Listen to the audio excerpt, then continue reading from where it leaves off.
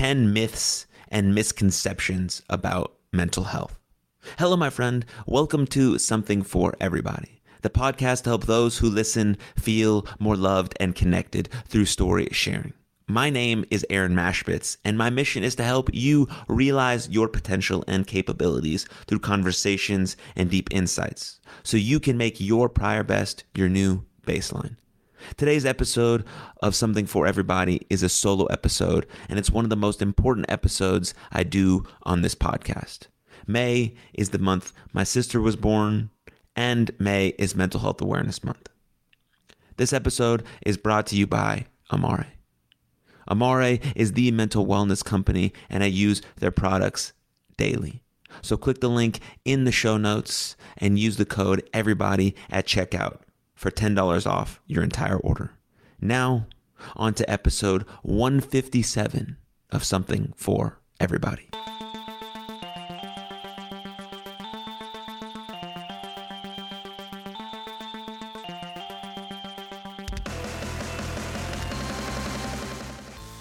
Hello, my friend. Welcome to Something for Everybody. My name is Aaron Mashbitz, and today's episode is one of the most important episodes of this podcast. It is May, which means it's Mental Health Awareness Month, and that's important for a number of reasons for me specifically, which I will get into. Now, if you're a frequent listener or watcher of this podcast, then you've sort of seen this episode before. It's one that I do every single May. And in June of this year, 1 month from now, will be the 3-year anniversary of this podcast. And so in 2021, I did sort of the first edition of this May episode of this podcast, which was episode number 53. And then I did it last year in 2022, which was episode number 94. And currently the episode you are watching or listening is episode 157. And I do this episode every single year in May for a couple of reasons, which I'll get into. And that's why it's one of the most important episodes that I do all year. And the second would be in September, which is sort of the same reoccurring schedule I have, yearly schedule for that episode, because September is Suicide Prevention Month. May is Mental Health Awareness Month. Both of those things coincide with some very personal things that happened to me, which I will get into. Again, so if you're a frequent listener or you're a longtime listener, you may have heard this story before, but I encourage you to continue listening or watching because I will go over 10 myths about mental health, which is extremely important to understand, especially during this month of May, which is Mental Health Awareness Month. So into the sort of more personal reason as to why this is an important month for me. So as I stated, May is Mental Health Awareness Month. So someone being in the mental health field, this podcast deals a lot with mental health. The goal of this show is to make people feel more loved and connected. And that's about our mental health and our relationships, and to give some deep insights that resonate with you to want to create the sort of best version of you. So that has a lot to do with our mental health. I also own a mental health nonprofit called You Are Loved. So I'm deeply involved in the mental health space, in the mental skills space, in the mental wellness space. It is my massive transformative purpose is to end mental suffering. And this podcast and my nonprofit are two vehicles I'm trying to use to reach that goal or to continue moving towards that purpose. So that's why it's important. But it became important. It wasn't always important. It became important because of my big sister, Rachel. My big sister, Rachel, was born on May 1st, 1990. She would have turned 33 years old on May 1st, 2023. Unfortunately, she passed away in 2018. So in September, that'll be 5 years. So it's interesting that May is Mental Health Awareness Month and the month of her birthday. September is the month she passed away. September 3rd, 2018 is the month she passed away. And also September is Suicide Prevention Awareness Month. My sister died by suicide in September 3rd, 2018. And so that event, moment in time kicked off this whole journey for me, this whole journey into self-transformation, into mental health, into personal growth, into grief, into healing, into love, into all of these things that I try and talk about on this podcast. That's why this podcast specifically was born out of pain and curiosity. It was a byproduct of pain and curiosity. Pain of losing my best friend, my big sister, my number one supporter, someone who loved me dearly and deeply since the day I was born, a non-judgmental, smiling, just outrageously exuberant person, intelligent, just one of the most beautiful smiles I've ever seen. It's that image of her smile that sticks with me, and that pain, that grief, that loss, that sadness set me on a journey of curiosity, of wanting to learn and explore and understand and figure out what we could do to change the conversation, what we could do to alter the conversation, what we could do to become more proactive with and about mental health, not only as individuals, because it's an individual responsibility to take on and take care of your mental health, but it's also part of a collective unity to make a decision as a society that we are going to be a society that is proactive with our mental health. Not just the society who deals with it when the crisis hits, but becoming a society that is proactive, that creates habits that are surrounding and beneficial for our mental health. And so my sister, whose birthday again would have been May 1st, her birthday is May 1st. She would have turned 33 this year in 2023. As I turned 31 in June, we were 2 years apart. She was an engineer. She was a brilliant woman. Obviously I miss her every single day, but through these things, through these channels, I feel her guiding me. I feel her light, her love. I feel all of the lessons that she tried to teach me when she was alive. Now that I'm learning them and reflecting on them and understanding them, and using this podcast as the vehicle to relay that stuff, to learn more, to share other people's beautiful stories, to give people flowers, to spread love, to create understanding. Like, that's what it's about, because that's what she was about. And that's why I started You Are Loved. When I really got in deep with this podcast and it became a very, very important part of my life, that's what it was about. The byproduct of pain and curiosity, the goal to make those who listen feel more loved and connected, and hopefully give you some actionable tools that you can take away to implement into your life so you can become the best version of you.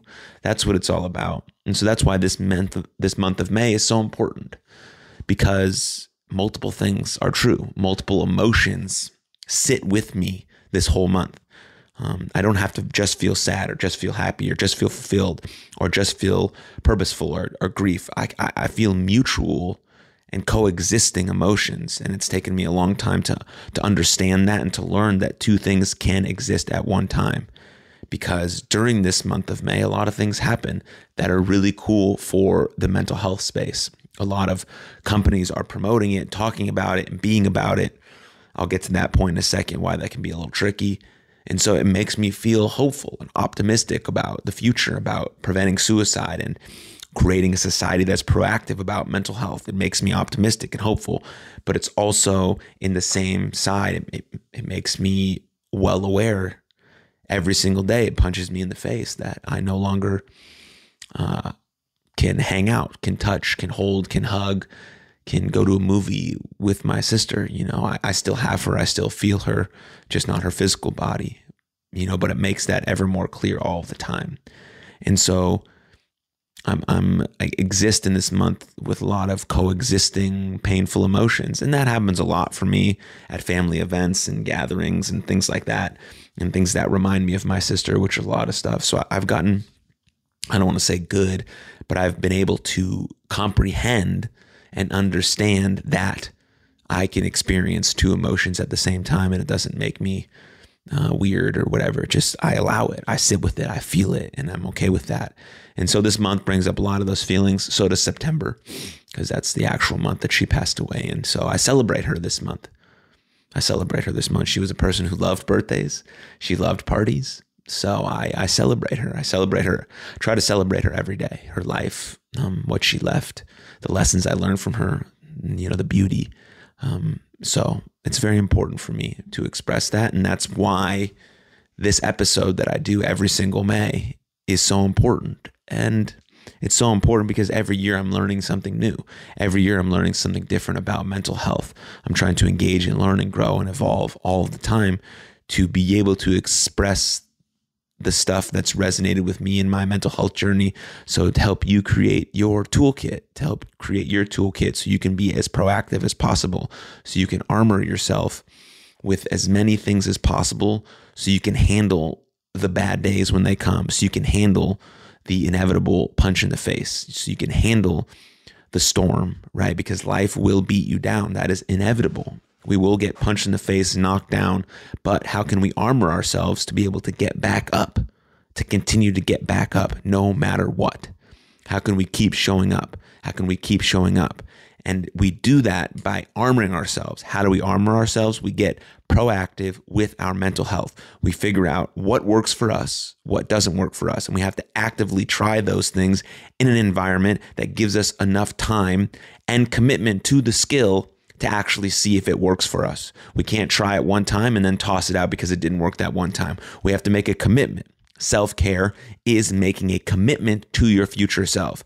So actively trying these tools that could potentially work for you is self-care because it's a commitment to your future self. So how can you try these things long enough to be able to know if they work for you, whether it's meditation, journaling, walking, Zumba, yoga, all of these things? What is in your mental health toolkit? And you can think about it in a few different ways, right? In your mental health toolkit, you must have some sort of movement practice.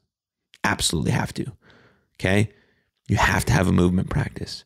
You also have to have a thinking practice, whether that's gratitude practice, an optimism practice, a meditation practice, a mindfulness practice, a journaling practice, right? That's a thinking practice. Whatever works for you, a movement practice, so you're moving well, a thinking practice, so you're thinking well. You have to figure out what nutritious foods can you put in your body to help nourish your body so it can flourish. So you have to understand how to eat well. You have to understand how to eat well because how you eat affects your brain. Obviously, your gut affects your brain, how you sleep, how you move, your energy, right? So all of these things are intertwined and bidirectional, but you have to have a movement practice. You have to have a thinking practice, and you have to be able to eat nutritiously. I'm not saying eat perfectly. I'm saying be able to nourish your body with real foods as often as you can, and understand that you're giving yourself great nutrients. So you receive those nutrients with gratitude and love. So your body appreciates and wants those healthy foods. And then you have to have a good sleeping pattern, right? If you can think of just those four things and have little tools inside of those things that allow you to move well, eat well, sleep well, and think well, then you can create habits around those things to allow you then to become proactive with your mental health. And now you have a set of tools and toolkits that you armor yourself with to allow yourself to handle the bad days or the storm a little more healthy and manageable than you would have otherwise. So think of a movement practice. So you're thinking a movement practice to move well, a thinking practice to think well, thinking about nourishing your body with nutritious foods so you can eat well, and thinking about how you can be proactive and prioritize your sleep so you can sleep well, move well, think well, sleep well, and eat well. Move, sleep well, move well, sleep well, think well, and eat well. Those are the 4-prong approach. I talk about this almost on every single episode. So if you're a listener of every single episode, or you know what I'm talking about. And hopefully at this point, you've sat down and developed that toolkit. If not, here's your reminder, because I repeat myself on purpose, because it's the tiny habits, it's the little habits, it's the daily habits that create our life. And if you want a life that's beautiful and fulfilled and purposeful, which you are extremely capable of building, it starts with these fundamental pieces. And so I repeat myself on purpose because, well, we're getting brand new listeners every episode. Also, so hey, thanks for tuning in. I appreciate you. But it's also good to iterate, review, and then execute continually, daily on these foundational patterns.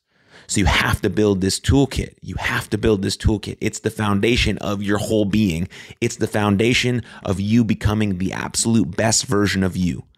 How to think well, move well, sleep well, and eat well. Build from there. And then that's a proactive practice for your mental health, for your overall well-being. Again, it's all interconnected. Not one is separate. You're all interconnected. Your brain, your body, your movement, your social connections, your friendships, all of those things are connected, right? And if there was a fifth prong, if there was move well, sleep well, eat well, and think well, it would be have great relationships. But I put having great relationships and social connections part of thinking well, because you think well in bouncing off ideas from people. You think well through social connection, through relationships, through building those genuine, positive relationships. So you want to think about all of those things, about building the foundation of you as the best version of you so you can live up to your highest potential, because you're capable of amazing, incredible things. You have to give yourself the chance to do that, and you are worth the effort. And so that's why it's really important. And then we think about, okay, what's Mental Health Awareness Month for? What's Mental Health Awareness Month for? Well, it's just a month dedicated to putting a strong emphasis and flashlight on mental health. Now, there's a much more discussion that surrounds mental health now than there even was a couple years ago. You know, I've been in this work for 4 years now. Since 2018, I've decided that this was going to be part of my life and be the work that I wanted to do. And I've seen the conversation change and alter and grow, but there's still much more that we need to do and discuss about mental health.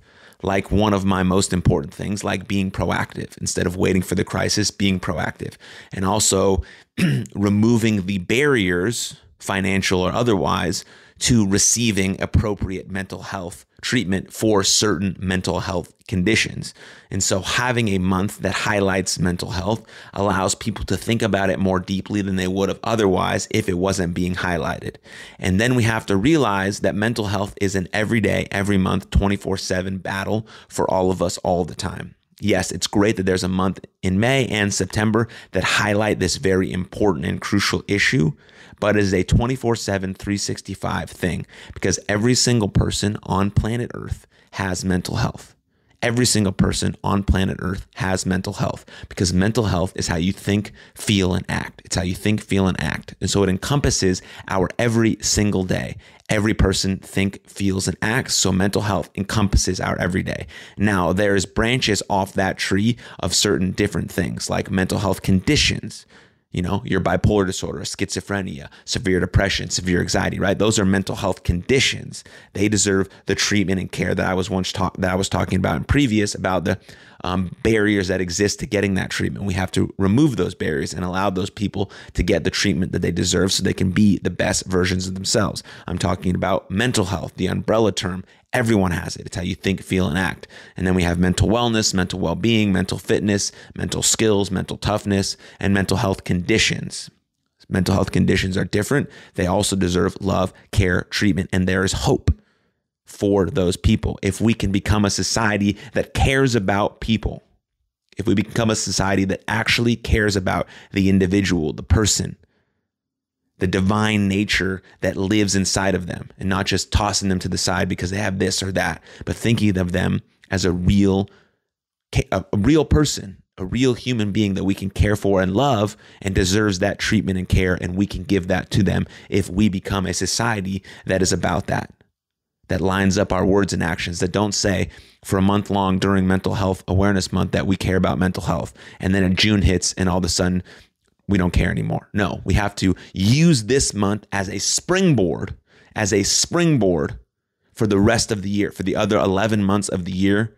This May month is the springboard to allow us to have conversations, in-depth, deep conversations that hopefully create policy change, heart changes, and lifestyle changes that allow everyone individually to take on the responsibility and ownership of their own mental health, which it bleeds out into the collective. If everyone makes a commitment to themselves, if everyone makes a commitment to be responsible and take ownership and hold accountability over their own physical health, mental health, and overall well-being, then the conversations we have are different. Then there's accountability with everyone. Then there's a collective accountability that says, yes, we are going to be a people who take care of our mental health, who take care of our physical health, who take care of our overall well-being, because we take care of each other and we care for ourselves. That's the commitment. That's the commitment. Giving yourself your best effort, saying, yes, I am worthy to take care of myself. I'd earn that. I deserve that. And I'm going to take care of myself like I'm someone that I love, because I do love myself, because I've worked to get to that place. And so that's what this month is really about. It's shining a flashlight on it and then hopefully springboarding it to the whole year, to 24/7, 365, trying to be proactive with our mental health on a day-to-day basis and taking ownership of it and being an active participant in our lives, in our mental health, to make sure that we are becoming the best version of ourselves. So this month is extremely important. I hope you use it. I hope you use the resources, the tools, the information, the knowledge that is going to be presented this month. I hope you take it, you read it, you understand it, you dive deep into it, you absorb it, and then you apply it specifically to you and your life. You take it, you're like, this works for me, this doesn't work for me. This works for me, okay, I can apply this. And then you create these habits. You create the habits that are too small to fail, and you become the person that does the thing they say they're going to do. And you build an undeniable stack of proof that you are that person. And so when the bad day comes, you know you can overcome it because you are that person, because you've built up this armor of being proactive with your health, with you. You've built up a self-care practice. You've built up a commitment to your future self, and you decided that you are worth the effort, because you absolutely 100% are. You are worthy and you are deeply loved, and it's time to make that commitment now. So that's why it's important, because of my sister's birthday and because of Mental Health Awareness Month. So I wanted to share that right before I go into the meat and bones of today's episode. I know I've been talking for about 20 minutes, but here we go. So 10 myths about mental health. I think that's important because there's still a lot of myths and misconceptions about mental health that if we can smash those, remove those, then the conversation becomes even more regular. It becomes even more normalized to talk about our feelings, our emotions, because feelings, especially hard ones like sadness, grief, anger, loss, pain, those are normal emotions. And if we can speak about them, then we're not suppressing them. We're not shoving them under the rug. We're becoming people who can sit with them, figure out why they're happening, and then deal with them in that space instead of brushing them under the rug, allowing the dragon to get big and then burn our fucking house down. No, we're sitting with them, being like, okay, this is a sign of something where I need to look at is it a values conflict? What's happening? And then I can look at it. And then you look at these feelings and then you understand them, you sit with them, and then you get to know yourself even better. And then you become the person who can handle these sorts of feelings and understands why they come up.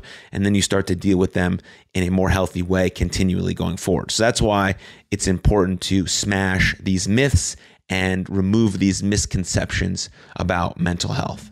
And so the first myth is that mental health issues are uncommon. In 2001, the World Health Organization estimated that 1 in 4 people in the world will be affected by mental or neurological disorders at some point in their life. Currently, 450 million people are experiencing such conditions. As the WHO explained, mental disorders are among the leading causes of ill health and disability worldwide. One of the most common mental health disorders is depression, affecting more than 264 million people globally in 2017. A more recent study, which concentrates on the United States, concludes that the number of adults experiencing depression has tripled during the pandemic.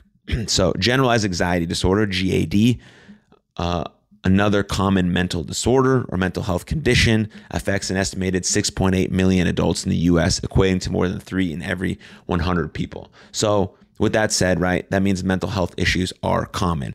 And I don't know if I love all of those numbers because it makes it seem like, it's just like the word crisis gets thrown around a lot. And and maybe it is, right? Maybe that's right. I do think we're sort of in a mental health crisis, but that language can be daunting and it can stop people in their tracks when they're trying to get the help, right? Because if they feel anxious, they feel depressed, they feel like they're just part of all these other people who feel the same way, so there's nothing they can do about it. But there is something you can do about it. You have to step into action, right? It's like awareness, acceptance, action, right? We're all aware that mental health exists. Maybe not every single one of us, the majority of us are aware that mental health exists. And again, it's mental health in terms of how we think, feel, and act. Then there's mental health conditions, which are like your depression, bipolar disorder, schizophrenia, severe anxiety, things that need a little bit more love, attention, care, and professional treatment. So we're all sort of aware of that. Then we have to accept the fact that it's happening. But we have to accept the fact that this is our reality. We're not going to fight with reality, because every time we fight with reality, we lose. So we have to accept this is the truth. This is the honesty. This is reality. I'm rooted in this current reality. So I've accepted my current situation. Then we have to move into action. I think that's what we haven't done yet. That's what we haven't done yet. And we have to be able to move into action, especially and most importantly, when we feel our worst. So when we feel depressed or anxious, we have to get into action. But we can't get into action if we don't know what the action steps are to take. And that's really what we should be talking about. Tons of people, there is a crisis, especially on young people, with how anxious and depressed and lonely people feel right now. And we have to create more social connections. We have to create actions that we will do even when we don't feel our best. When we feel our best, great, we're doing all of these things. But what happens when we feel our worst, or we get in the dumps, or we have a heartbreak or rejection or failure, overwhelm, or something didn't go our way, or we're just not feeling it today? Okay, how do I know what to do if I haven't set up a protocol that allows me to get into action when these feelings arise? Because all of these feelings are normal human emotions that we have to say, yes, they're normal. And yes, they're okay that you're feeling this way. Absolutely, it's okay that you're feeling this way. But what can I do about it? I'm not going to sit and drown in these emotions and just let them wallow over me. I'm going to move into action to allow myself to become more proactive with this and take care of my health actively in a safe and healthy, effective manner. So if we're not teaching these actionable items, we have awareness, we have acceptance that this is happening. Now we have to teach the action portion. And you're setting up protocols and you're setting up algorithms in your life. If this, then what? If this, then what? If this, then what? To allow your body and your brain to know that if this happens, then I do this. If this happens, then I do this. That's setting up protocols that you stick to, especially when you feel your worst. And that's why having an action plan is important for your mental health. That's what being proactive is really about. And then you create a support system around that. Friends that hold you accountable, yourself that holds you accountable. And that's how you build real, genuine, honest relationships, because social support is huge when it comes to our mental health. And so I think that's very important. Number 2, this is a myth. People with mental health conditions cannot work. It's obviously a myth. I'll just relate it to my sister. She became an engineer and she struggled with severe depression, bipolar disorder, and developed some schizophrenia at the end of her life. And she maintained and held a job at Raytheon as an engineer for a long time. So that is an absolute myth. Don't let anyone tell you that you can't do something. You can do it. You just have to be able to have the right mental health system set up for you to succeed the best. And that's the system we have to be able to set up for people, because it can get very expensive and out of hand, and it can sort of seem like a luxury to get the mental health treatment that you deserve. And so we have to have better policies around that, so that people don't feel like this thing that they have is this permanent death trap of their life. It's not. It's a condition that you live with. It's not who you are. It's a part of you, but you're much more. And you're someone who can actively work and do great things still in your life. Number 3. Mental health problems are a sign of weakness. This is obviously a huge myth and a misconception. They're not a sign of weakness. Having mental health means you're human. It means you're a person. And that's a beautiful thing. It means you're dealing with emotions. It sometimes means you're going out and living life because you got rejected, or you're heartbroken, or there was a mistake, or you're feeling overwhelmed. A lot of times it means you're going out there and living, and now you're dealing with the emotions of life, or death, or grief, or all of these things. It's not a sign of weakness. It's never been a sign of weakness. It's been a sign of you being a human. Humans are messy and imperfect, and we make mistakes. But the greatest part, about humans is that we have the ability to always get back up. Making that commitment to keep showing up. So mental health problems aren't a sign of weakness. No, I hate that one. It's not. It's a sign that you're human.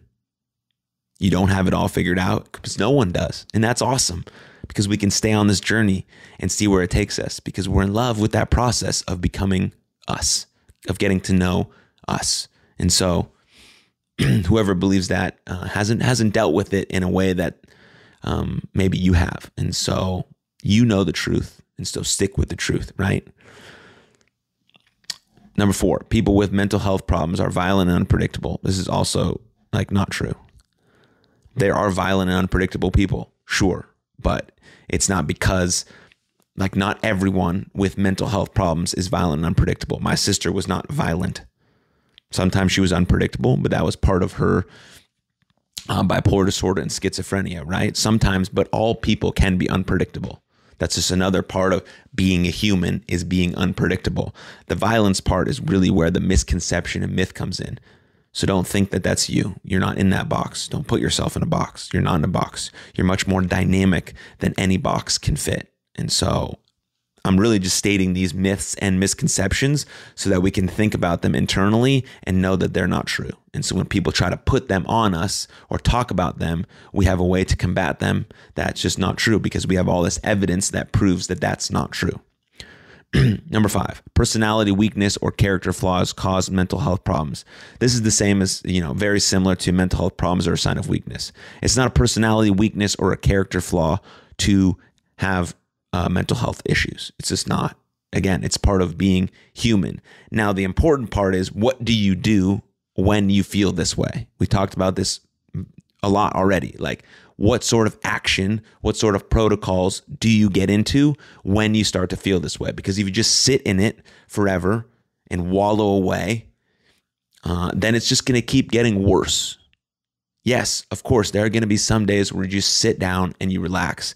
And yes, there's going to be some days where all you could do is brush your teeth, or all you could do was take a 5-minute shower, and you just laid in bed and you took a day for yourself. Totally great. Understand. All of us need that at some point in our lives, to take a nice mental health day. But that's not a forever thing. That's not a week-long thing. That's, okay, now I can rejuvenate. I can reset, and I can think about what sort of action steps I can get into to try and get myself out of the position that I'm in so I can feel better. Whether it's movement, eating, thinking, social connection, whatever it is, journaling, meditating. There's many different practices and tools that you can apply into your life so you're not feeling this way longer than you need to. Because feeling this way, sometimes we feel sad, sometimes we feel depressed, sometimes we feel angry or overwhelmed or grief or loss or pain. Yes, those are normal emotions that all of us will feel at some point in our lives if we are living. And so it's not a personality weakness or a character flaw. It's just part of being a dynamic human being, which is awesome. But we have to have steps and protocols to get ourselves out of that when we do feel that. So we're not just sitting in it forever. We're recognizing, we're becoming aware that we feel this way. We're accepting the fact that we have these emotions because they're normal human emotions. We accept them, and then we move into action. Awareness, acceptance, action. Number 6. People with mental health problems can snap out of it if they try hard enough. This is just don't say that. Don't say, hey, just snap out of it. You'll be fine. If they would, they could. Right? But it takes effort, patience, hard work, and support to get out of sort of some of these mental health funks, right? If they're a mental health condition, a diagnosed mental health condition, it's a little bit different. But right, if we're just feeling some way, like we're just having a bad day, or just feeling a little ick, or just feeling a little off, we can't just snap out of it. It doesn't work like that, or else all of us would. But there are some things that can be done to help you alleviate those feelings, to get you feeling better more quickly than you would if you just sat in it. But again, it's about awareness, acceptance, and action. There is no hope for people with mental health problems. Once a friend or family member develops mental health problems, he or she will never recover. This is absolutely 100% false. Not true. There is so much hope. There is so much hope in the work that I've done in the last 4 years. There is so much hope. There's so much hope. We can do it together. We can do it. There is hope. There is so much. Like, I've seen people overcome some of the most hardest, traumatic, painful experiences and situations in their whole life. And I've seen them overcome it over a 2-3 year period to just end up living their best life. And it's possible. There is hope. That's, you can recover. You can overcome all of that. All of those things is possible. And you first have to believe that it's possible, because you are the person who's capable of overcoming that. You absolutely are. So you first have to recognize it within yourself that you are the person who's capable of overcoming that thing. Believe it. And then you're aware of it. Then you accept it, and then you move into action. But it starts with a belief. Hopeful people hopeful people have three different sorts of types of qualities, right? They believe the future will be better than the present. They have agency, and they're willing to take multiple pathways. And that's what you have to be willing to do with your mental health, right? You're in this position now, and you believe fully that the future will be better than the present. You take agency and ownership over your mental health and say, I can do this. I got this, little by little, step by step. And then the third step is you're willing to take multiple pathways. Oh, this didn't work. A didn't work. I'll go to B. B didn't work. I'll go to C. And you're willing to take those multiple pathways. And so you're developing this hopeful idea for yourself and for your mental health. And so you can acquire that idea. You can become more hopeful and more optimistic through training it that way. But you first have to believe it's possible, because I believe it's possible for you. And I've seen it in real life with myself and the people that I've worked with. So it is possible. Believe that. You can do it. Mental health issues are permanent. It's the same, very similar to the previous one. They're not permanent. Yeah, you may live with it for the rest of your life, but you're not going to feel the weight of it all the time, every day, right? It's going to fluctuate, just like our mood fluctuates normally, just like our feelings fluctuate, just like our body fluctuates, right? Things are going to fluctuate. There's going to be peaks and valleys, but the way you feel right now, well, you won't feel like that forever. You will not. There's going to be ups and downs, peaks and valleys, but it depends on how proactive you get with your mental health, what things you're doing on a day-to-day basis for your movement, for moving well, for eating well, for sleeping well, and for thinking well, will help determine how you feel each and every day. And yes, there's going to be some external circumstances and environmental factors and different things that affect our mental health that are totally out of our control. But if we can focus on the things that are in our control, our protocols, our toolkits that surround our mental, physical, and emotional health and overall well-being, and stick to those things that are in our control, then we allow ourselves to have the best chance possible of becoming that best version of us and to be able to handle what life throws at us a little bit better. So that's all it is. Number 9, not going to get into much about it, but it's an important myth that we need to debunk. An important misconception that we need to remove. So the myth is that eating disorders only affect females. Eating disorders affect everyone. Eating disorders are pervasive and very, very, very challenging psychological conditions. And they need to be treated with respect, with kindness, with love, and with real treatment. And they don't only affect females, they affect everyone. They are a very serious psychological condition, eating disorders. And the last one, one of the myths that I've been talking about a lot recently is that suicide is selfish. Suicide is not selfish. And if you want to hear my thoughts on that, please refer to episode 148 of this podcast, where I break down that myth in detail for about 30 minutes about why suicide is not selfish and why we should remove that misconception from when talking about mental health. So those are just 10 mental health myths and misconceptions that everyone should know and that we should continue to address when they're brought up, and we should continue to address them in a kind, respectful manner, but continue to remove those myths and stigmas when we talk about mental health, so we can continue moving the needle forward on how we progress with our mental health, how we see mental health, how we talk about mental health, the conversations, the policies, the proactive treatment, the care, the love, all of that stuff surrounding mental health is extremely important. And to wrap it all up, the most important thing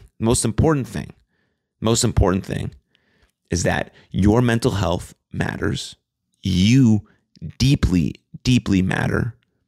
And you can take care of your mental health by getting proactive with it, by developing a set of tools and action patterns that work specifically for you, that you do on a day-to-day basis, because you are the person who does the things they say they're going to do, right? That's who you are, right? 1, we are aware that we have mental health. Mental health is how we think, feel, and act. 2, we accept that this is our current reality. And 3, we want to get into some action, because my and your mental health matters. You matter deeply. You are deeply loved, and you are worth the effort of taking care of your mental health, of getting proactive with your mental health, of creating daily habits and patterns and actions that are for your mental health, and sticking to those protocols when we feel our worst, so we can develop these set of skills that allow us to handle the hardest times in our life a little more healthy than we would without this set of systems. That's what being proactive about mental health is. That's what I hope we can learn as a society, as a collective unit, to become each individually responsible for our mental health, but overall a collective unit that decides that we want to be proactive with our mental health, because we can be a flourishing, healthy society with that idea in mind. So thank you for listening or watching wherever you are. I appreciate you. I love you. You're deeply loved. Thank you for listening, and I'll see you next time.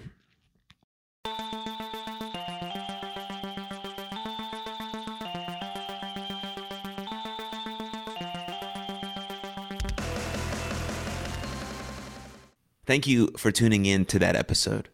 What was your biggest takeaway? What is one actionable item that you can implement into your life today to start getting proactive with your mental health? And if you enjoyed that episode, please share it with a friend, because the podcast grows from people like you sharing it with people like you. And don't forget to leave a rating or review on Spotify or Apple. But the absolute best way to support this podcast is through Patreon. Patreon.com/Aaron Mashbitz directly supports me, this podcast, and my mental health nonprofit, You Are Loved. So click the link in the show notes and check out which tier might work best for you. But most importantly, above all else, please take good care of yourselves and others. And I'll see you next time. Lots of love. Cheers.